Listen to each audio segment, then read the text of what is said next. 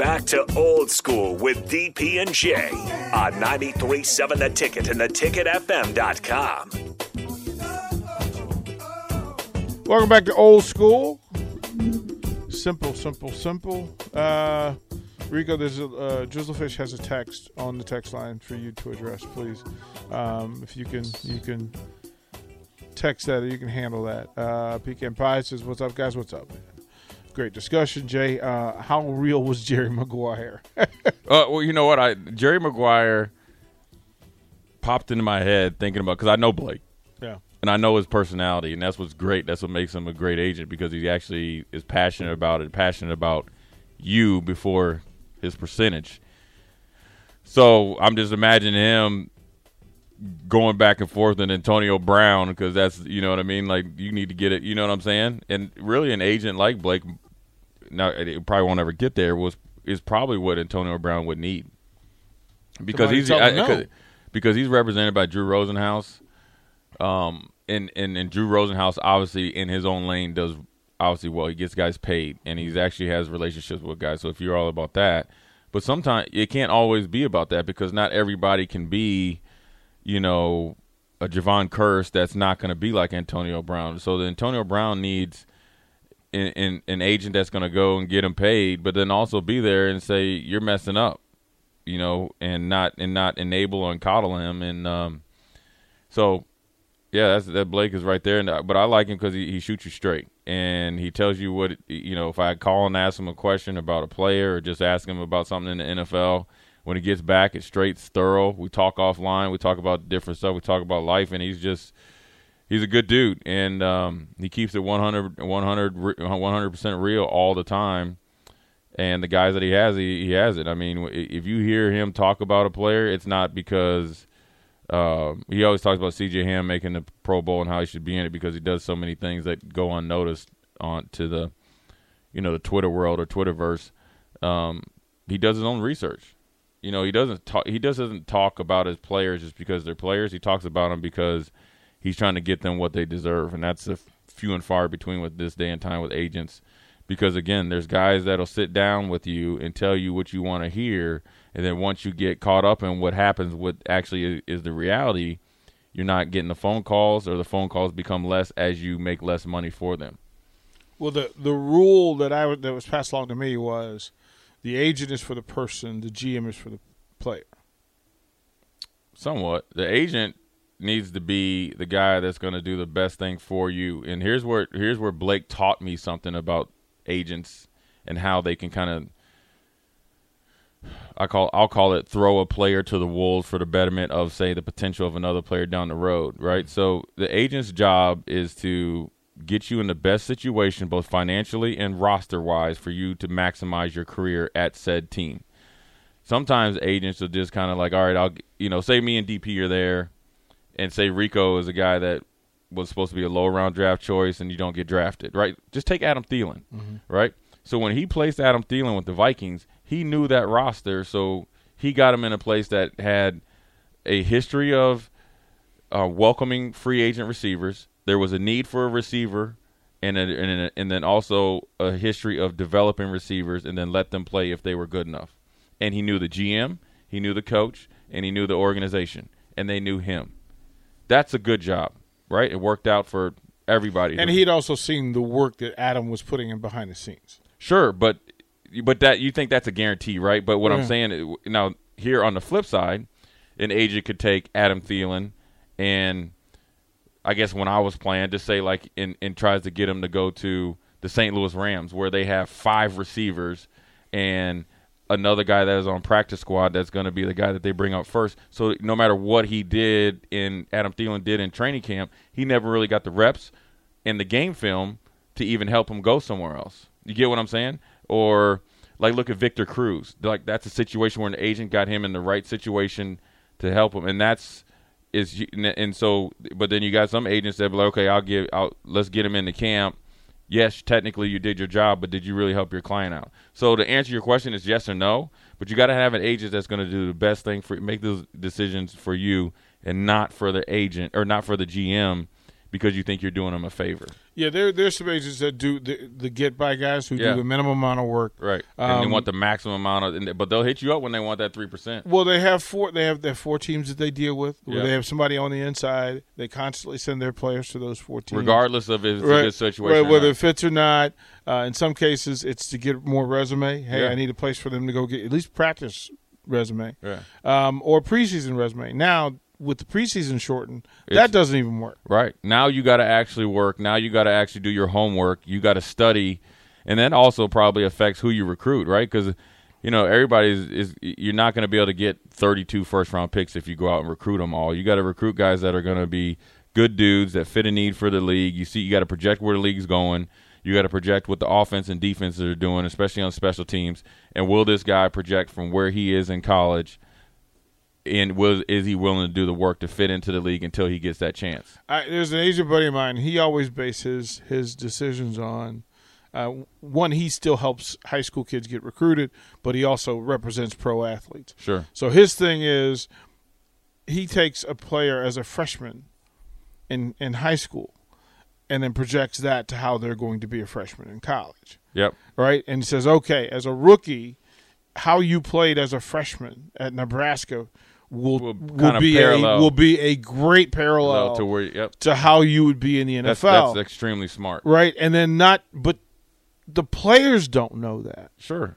Right? They're not supposed to. Like the players don't know that. It's, oh my goodness gracious. I'm a practice squad player. Well, then you're probably, if you're going to be in that space, because you can elevate during the 3 years. Oh yeah. But you're kind of going to be in that space when you go to the NFL. Right? If you're a freshman who starts, you're going to probably get a look. Yeah, especially if you can. And then the great thing about it is to see how they start and how they finish. Do they, say a freshman in high school, does he bust his tail, to get bigger, faster, stronger? Does he do the things to become a better player? Does he stay humble when he starts to say he plays a little bit as a freshman, say he's on JV, and then he plays a little bit as a freshman, and then he starts to explode from a good sophomore year to junior year to senior year. Is he humble? Or that's going to tell you exactly what happens when after how college. You handle success. Right. Then you get to college, and then you got NIL and all this other stuff. You're going to see what you're going to get, and that's not going to. And if you think it's going to change and get less when you get to the league, it's going to get worse if he doesn't handle it, because now you got more free time and more real money. I'll say this, man. Social media has killed more scholarship offers than talent, than lack of talent. Did you know that yearly Medicaid renewals will start again soon? This means millions of people who were enrolled in Medicaid during the pandemic may no longer be eligible for coverage. If this may impact you, the good news is you have options. Anthem Blue Cross and Blue Shield can help answer your questions so you can find an affordable health plan for you and your family. We want you to feel confident you're covered. Click to learn more. Policy exclusions and limitations apply. Anthem Blue Cross and Blue Shield is the trade name of Blue Cross Blue Shield Healthcare Plan of Georgia, Inc. Yeah, I will tell you this. Because if somebody's seriously about that hype, they're not going to do the work.